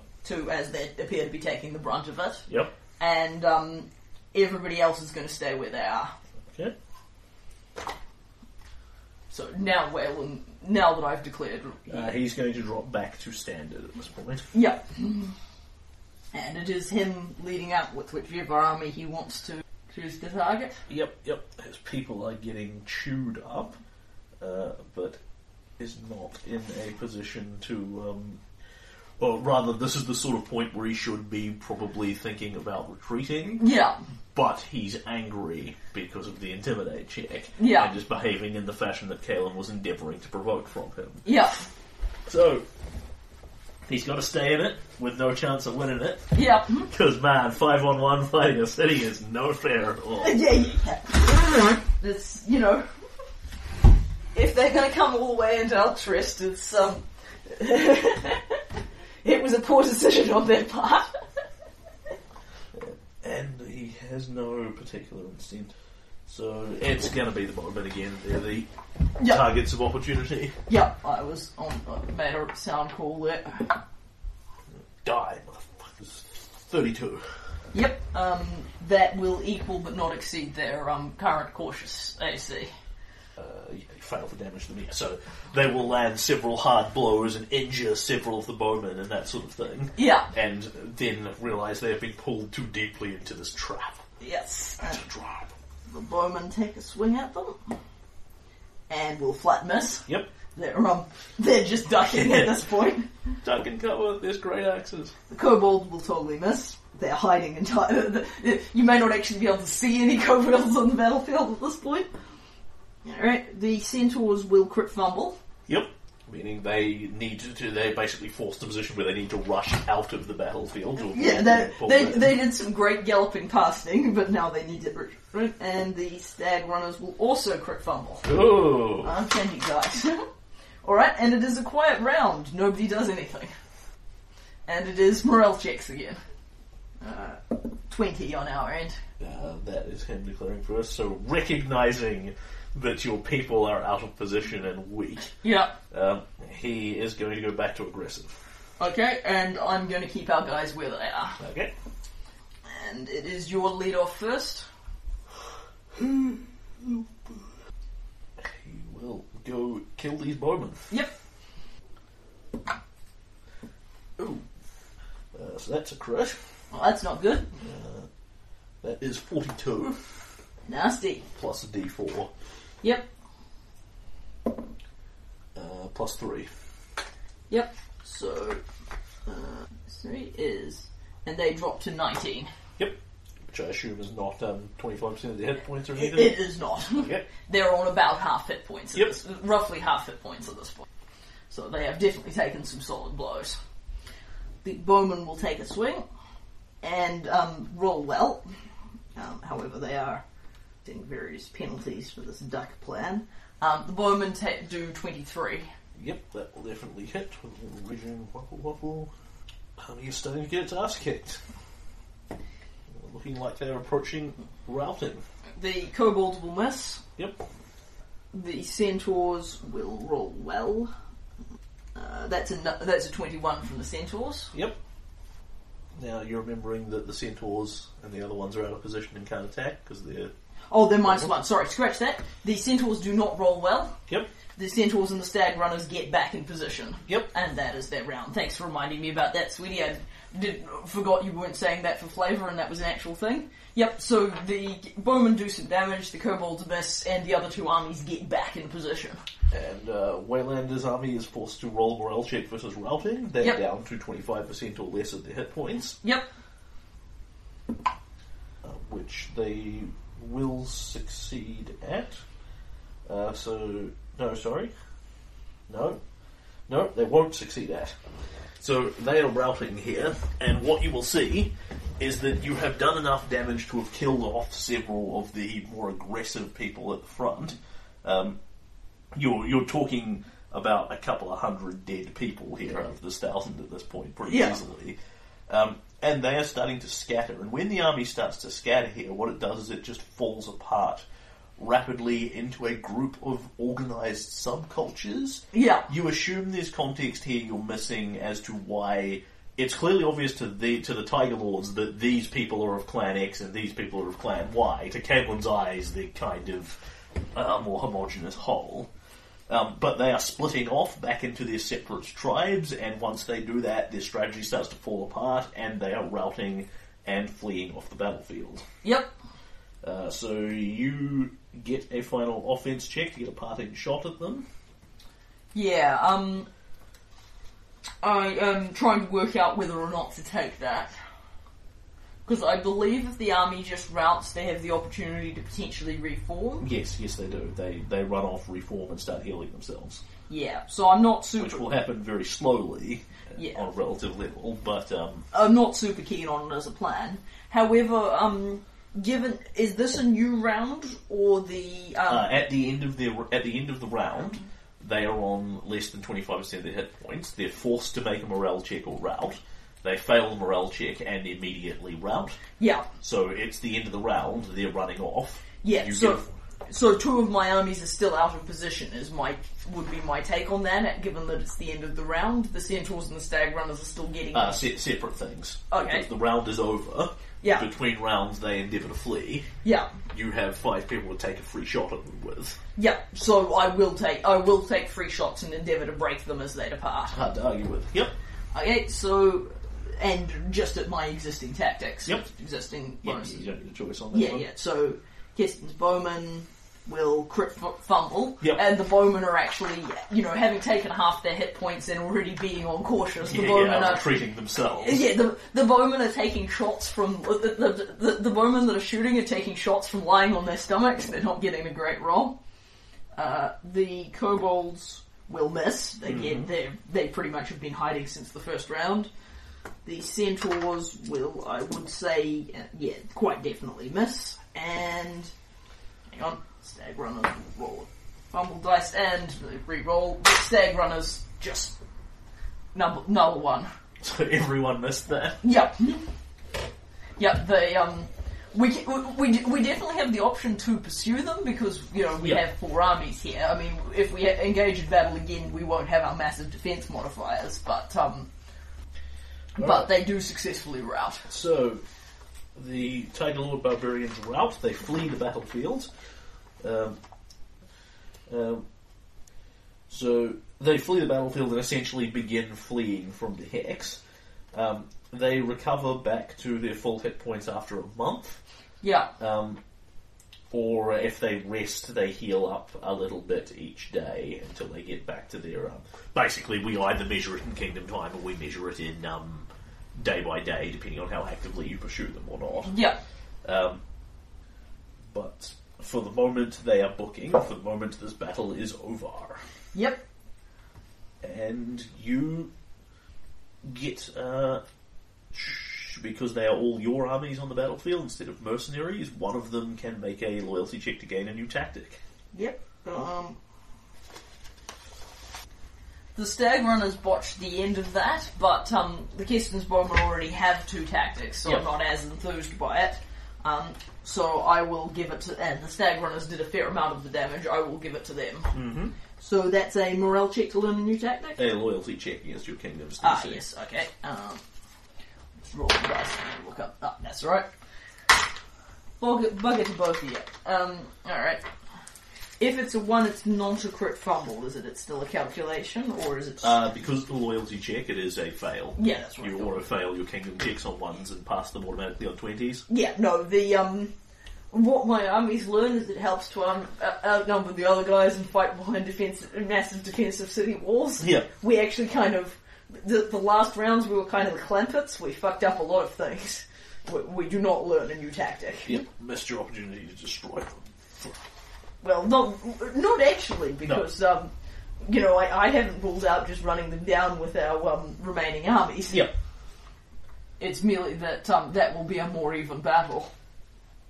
All good. Yep. Okay, so Waylander's army routes and flees the battlefield, Yeah.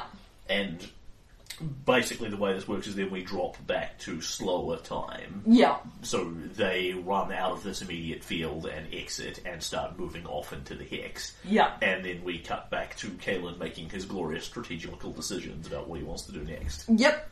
So Keston's bowmen are on half their hit points. Yep. So they are actually still a functioning army and can come along for the ride. The Stag Runners and the Centaur army are fine, and the Kobold Defenders are definitely staying in Elk's Rest and not coming along for the party. Yep. Their job is to defend Elk's Rest, plus they're tiny. Not just tiny people, they're also a tiny army. Yep. The Centaurs aren't super huge either, but there are certainly more of them.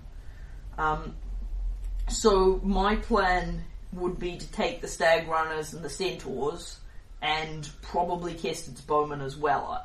And Keston's Bowmen as well as one of my two ranged armies, although I may be a bit more careful with them, and pursue these guys. Yep, fair enough. Assuming I catch them, my thing would be to have a parley and demand to surrender, or else we'll keep killing them. Yep. So the conception is they go home, they don't come back. So basically there are options available to them. They can run and just keep running, because effectively they get a lead on you by exiting first. Yeah, I figured. Because your armies are not ready to just immediately roll out on a days-long pursuit of them. So they can run and keep running until basically they exit your borders, because there's only going to be so long you don't want to chase them necessarily. Yeah. I mean, you can actually chase them into the Tiger Lord lands if you so desire, but... But it is some question of whether I want to do that. Yeah. And as long as they can go faster than you, you can't stop them doing it. Yeah. It's just a question of how long you're willing to pursue them. However, they can't go faster than you, because your Centaur army at least can catch them. Yeah. So the question is, are you going to send the Centaurs ahead to catch them? Or keep them? You can easily order the Centaurs to move at speed 2 instead of speed 3. They can do that trivially. But then you're going to fall behind them. Yeah. The Centaurs are not a big enough army to fight the Tiger Lords on their own. They are 2 size categories lower than them. They are a great army, but they're not big enough for what I want them to do here. They are going to stay with the pack. Okay. That being the case, I just need to work out how far they can get before they need to either stop or come up with an alternate plan. Yeah.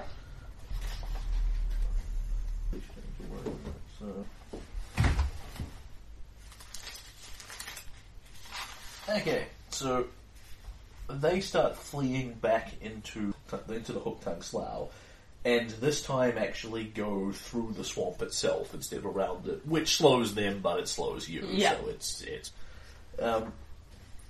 and you get pretty accurate reports from your scouts of where they are ahead of you, and etc., etc. And they get a day ahead of you, and you continue to pursue them at that speed. They haven't stopped; they're still going. Yeah. Yes. Okay, then they get 2 days ahead of you. Yeah. Then they get 3 days ahead of you. Yeah. And then they stop. Okay. And start resting. Okay. To recover their hit points. Yep. So they are now in the Hook-Tongue Slough. They are now out the other side of the Hook-Tongue Slough, actually just down a hex from Fort Drelev. Right, yep. And camped out and resting to recover. That'll be their CR and hit points over 3 days. Yep. Do I want to have a big battle with all my armies right next to Fort Drelev? Well, that's probably what they're wondering about as well. Is, Drelev might be incentivized to come out and take a poke at whoever's closing. Or possibly evil team-up action or what have you. Yeah. No, at that point I'm not going to... At the point that they're that close to that far into the Hook-Tongue, make it that far in front of me into the Hook-Tongue Slough before they stop, and are that close to Fort Drelev, I'm not going to continue to pursue them. Okay. So what are you going to do? Pull your armies back again? Yeah, I'm going to pull my armies back again and keep them on active for the time being to recover themselves. Yep. Well, your guys aren't actually particularly injured anyway, are they? Well, the bowmen are. Right. The bowmen are on half hit points. Yep.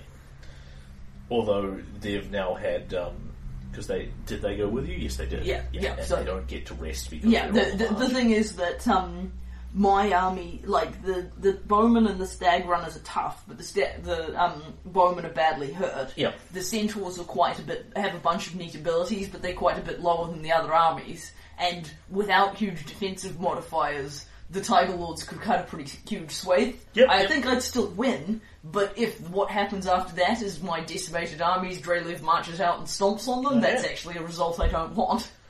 So it sounds like army combat is over then. Yeah, I think so. The Tiger Lords, unless the Tiger Lords respond by showing any aggressive signs, we will... For the moment, they're just sitting there, Yeah. healing up. Yeah. Can you roll me a D percentile?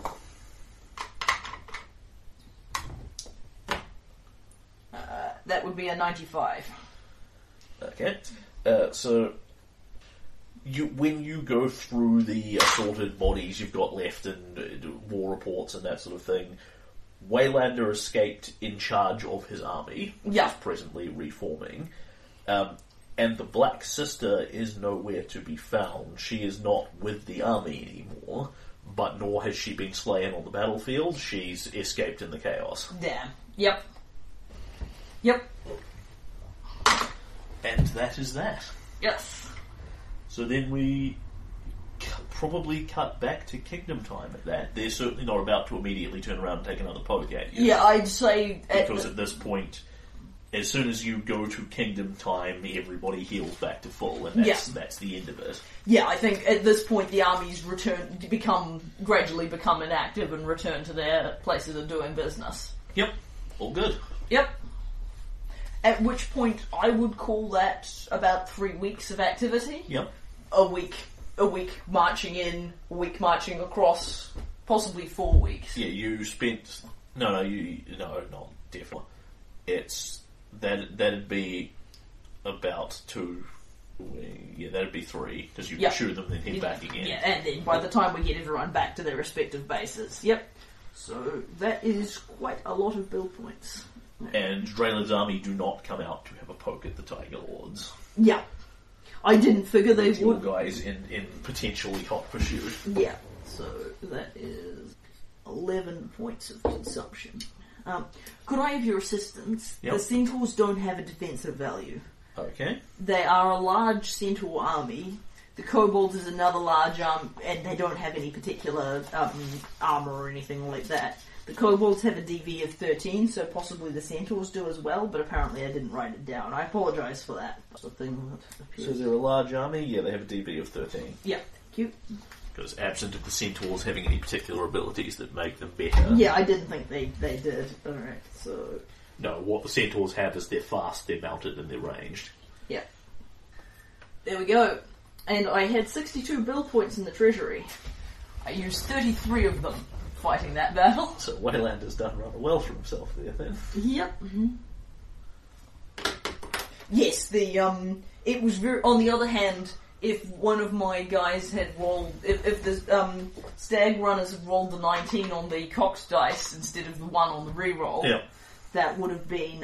Yeah, they had like 3 hit points left to go out. Yeah, and I was about to do a 28, so I would have smashed them into tiny bits. But yes, the fact that they successfully routed was a pain in my ass. Such are the vagaries of fate. Yeah. I'm just going to have to build some bigger armies. And get better dice. Yeah. Well, the thing is, I rolled a bunch of 20s in the first couple of rounds. Part of the reason I was kicking their ass. I mean, I didn't lose anything in that fight except for a bunch of build points to supply my army. But yes, it's undeniably having a bunch of big armies as opposed to one massive one is more expensive consumption-wise, which is not very surprising. Yeah, on the other hand, 5 shots to their 1 is kind of brutal. Yeah. But they did nothing to you. Yeah. Well, I mean, I've got 2 38 hit point armies, and they reduced the hit points of one of them by half. Yeah, well, considering their big trick is hit you really hard. Yeah, it worked great. But I'm not as convinced it would have worked as well with 3 armies rather than 4, subtracting 12 from everybody's defensive modifiers and having a battle right next to Drelev City. Yeah. Just because I was kicking their ass when I had a massive defensive modifier. Because they got ahead of you, they didn't need to just hit you once. Yeah. You didn't need to just hit them once, because they've had a couple of days to recover hit points. Yeah.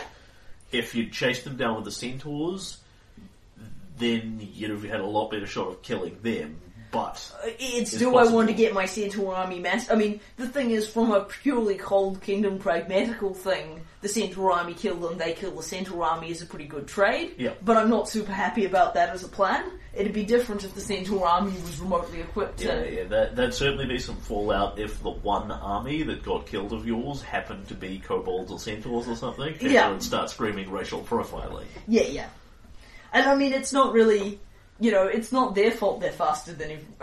they're a smaller army than everybody else and faster than everybody else. Their reward for that shouldn't be to take on the biggest army we've ever fought all by themselves. So, basically, when you start pulling your army back, Waylander's army gets up and moves. Yeah. And moves away from you and away from Fort Drelev and back towards the hillocks they came from. Yeah, they're heading back to their rendezvous point. Yeah. Yeah.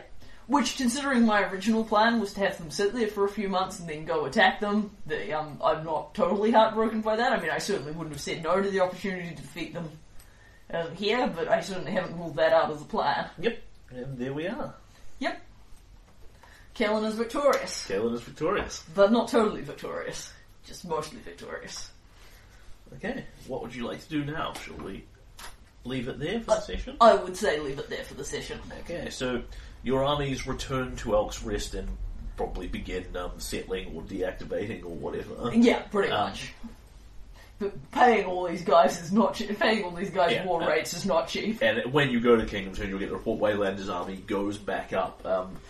They do not return to exactly the hex they came from, because that was effectively where they were just waiting outside the trial grounds. Yeah. Actually, where they go back to is the one that has the trial grounds in it. Yeah. And then start deactivating themselves. Yeah. Not breaking up, merely going back to inactive. Yeah, which is what they were before. Correct. Yeah.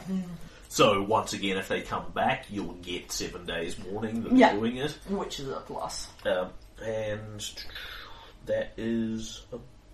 that, I think. So and when your armies return back to Elk's Rest, they are greeted with victorious cheers because you have driven off the hostile invaders, and the people are delighted. Yes. It may have cost you a lot of money, but to run what, in all fairness, you must have like 1,000 guys worth of army there easily. And in all fairness, what it cost me was one kingdom's taxes. Yeah. I got made 35 build points plus 12 in that last kingdom. Yeah, a month's worth for the biggest war that Stagthorn's ever seen. Yeah. It's not bad. Yeah. So the people cheer as you have brought them victory and driven off the hostile invaders. For now. Meanwhile, Hannes Drelev sits and plots how he can use all of this to his advantage. And then then we'll see what happens next. Dun dun dun. And here's the discussion we had before the session started about Corwin. Okay, so now you can have the greatest hits of stuff what you wanted to know about Corwin but never dared to ask. Yep. The clickbait title. Yep, so what was the deal with his kids? So, the basic thing was you got most of this, which was, he was a dwarven diplomat who... I didn't bother to define a lot of this overly because the details were pretty relevant. He was a dwarven diplomat in the deep dwarven mines up to the north of Brevoy. Was a miner for like 200 years, a diplomat for another 100. No problem, he's only 359 when he died, so no problem there. And over that period of time, he had a wife, he had 7 children, I have listed in my notes. And basically he had a family, and his family got older and went about their normal dwarven lives. None of them have done anything world-shatteringly remarkable with it. Some of them are miners, some of them are up in Brevoy, some of them have gone across the world, some of them are living in Janderhof, in a bunch of places. If you desire to steal a Steel River descendant dwarf and stick him somewhere else in Giant Slayer, you're welcome to. Silver tongue, and yes. But yeah, the theory was that he had, when he had seen his fate coming and he was supposed to die, killed in that skeleton ambush, he went there with the full assumption that he would die and left his will behind and his wife and his children behind and that sort of thing. And then didn't die. And then didn't go home again to them. And just walked off and left them with the assumption that he was dead. And what they got back was a bunch of skeletons, killed a bunch of dwarves here, Corwin's, presumed dead. And then they all went on with their lives. His wife died fairly shortly after that, of natural causes. And he went on to look to get the death he was expecting. And basically literally turned around and went, right, okay, I'm going to do the most dangerous thing I can possibly imagine. I absolutely cannot commit suicide because that violates everything I believe about fate and death and all the rest of it. So what I'm going to do is I'm going to seek out the most dangerous, foolhardy activity I can possibly think up. Of no particular strength or great will at arms, so I'm going to take up a sword and become, a mercenary adventurer. Yeah. And look for CR appropriate challenges and get my ass kicked and killed. And of course, what happened was he went from being a relatively weedy dwarf with high charisma as his stats, to his charisma bottomed out to 6 because he was no longer able to influence the fate of other people. And then, his strength and con and dex all went up because in his effort to seek his death, what he did was religiously did giant piles of sit-ups and workouts and sword play and lifting and all this and that. So he trained like a motherfucker for 5 years. Yeah. And became a dwarven badass. So, when I asked him about his children, I got that he didn't want to talk about them. Yeah. But I didn't get why. It's because he feels that he's left that life behind. Right. It's not that he doesn't love his children or isn't interested in them anymore, but he feels that his fate is not to go back to them. Felt that his fate was not to go back to them and resume a life with them. And thus it's just kind of pointlessly...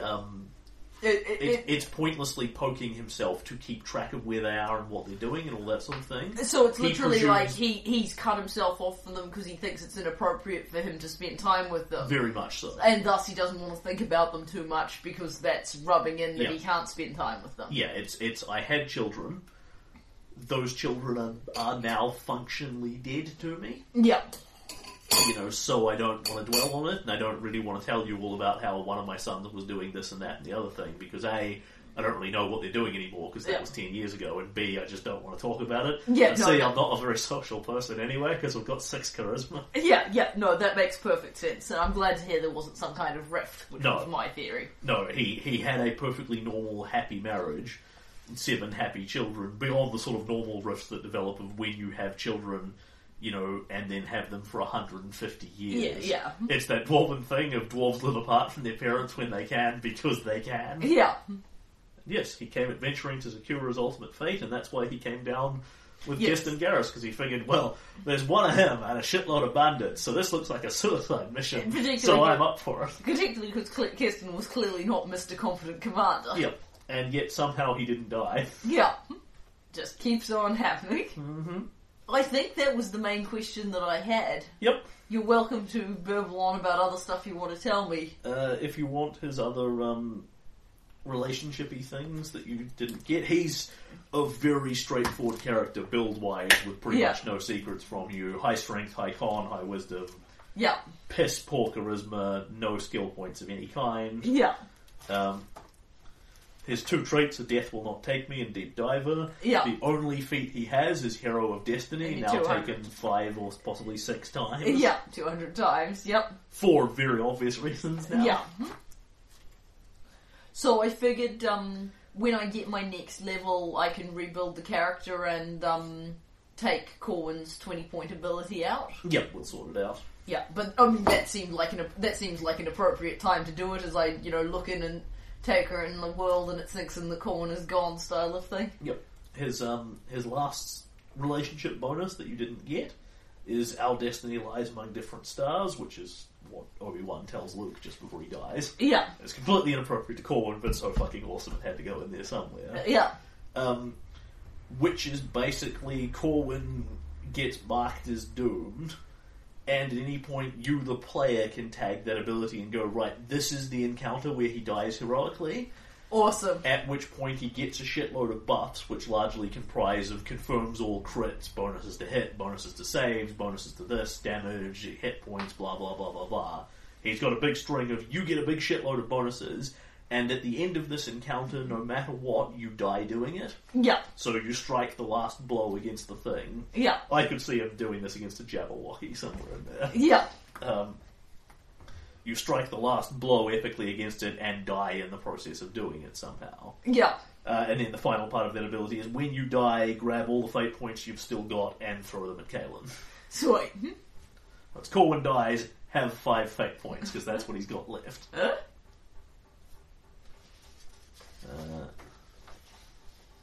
His various ability things, of which you got... You're kind of kicking ass with him. It looks to me like you have all but one of them with him. Sweet. Stop Keston Garrus from drinking was one of his book ones. I remember that very clearly. Build a graveyard and a temple to Pharasma, which you eventually did several books later. It took ages to get round to the Temple of Pharasma. Engage in immediate violence with no attempt at diplomacy against the spirit of Davik Nettles, the guy the Stagthorn killed. Which I totally did. Which you did immediately. The second one was Slay Hagrolka, which was pretty much a gimme. Yeah. Yes, I'd certainly be in some trouble if I hadn't. Save Jubileus Narthropel's wagon, where all the gnomes were drowning. Yeah. The water thing. Because he didn't want people taking against perfectly good rivers. Yeah. You didn't get his third one, which was build your capital on the edge of a lake or a sea thing. No, I didn't get that, and I didn't get the points for the the Church of what's her name, the suicide goddess. Also wanted me to put the capital on water. The Church of Madeira that you're making build point deals with. Yes. Yeah, but I wasn't because I didn't put the capital on water. Book 3. Take him to the Shrike Cascade, which you did. Yep. Slay Vorticai, which you did. Defeat 2 armies worth of Dread Cyclopses, or 2 of them in personal combat with Corwin, which you, I think, actually did both. Yeah. And I didn't do his book 5 and 6 ones, obviously, yet. Yeah. Book 4, Win the Drunken Joust was his first one, which you did not do. No. Destroy Armagh the Twiceborn, which you did pretty conclusively. Yeah. 2 times. It was triggered off killing the guy that had the sword. Now Armagh the Twice. Now to be known as Armagh the Twice Kill. And the last one of which you simply didn't get to, was claim 3 hexes that have natural mines on them into the kingdom. Right. Yeah. Which of which I think you have 2. I have 2 out of 3 listed here. Yeah. So I imagine the third is somewhere in Fort Drago. Yeah. Several of these are things that there's no particular reason. They come up in book 4 because that's around the time when you could achieve them. But no particular reason you couldn't pick up those points in book 6 instead. Yeah. Several of the others have things like that as well. Yeah. Well, I mean, Corwin's Temple of Pharasma thing, that was like a book 2 one that I got in book 4. Yep. And one of Michaela's ones was keep 3 promises you made to your backers, which you could do really at any point. Yeah. And it was a while until I had. Yeah. This quote line that have for him is, you can't fight fate, la. Is that the bring out Corwin's accent line? Yep. Yeah. Yes, Bryn's is wind is changing. Yes. Tristan's is, oh, how exciting. And Michaela is swords battle men, words battle nations. And of course, Crystal's is get your goddamn hands off me. Get your goddamn hands off me. Huh? Yeah, and that's pretty much that. One. Yeah, we'll, the next session will have some more closure-y style stuff as everyone deals with him being gone. Yep. And, the Time Lord Army. And monuments and all that sort of thing. Yeah, I've got a cunning plan. Where else are you going to pick up a guy that can make a difficulty 20 check for swimming in full plate without rolling? Hey, I'm going to miss the shit out of Corwin. I enjoyed his cleric who only ever put points in swim. But I was waiting for a I was waiting for a cool send off for him. Yeah. And that was a cool send off. And if you're going to go to an extra planar dimension with a guy you want to go with a guy who can cast plane shift. Not just someone opens a plane shift door and then you go through with another guy and leave the guy who can cast plane shift behind. Yeah. Okay. Shall we leave that little blurb there? Yep.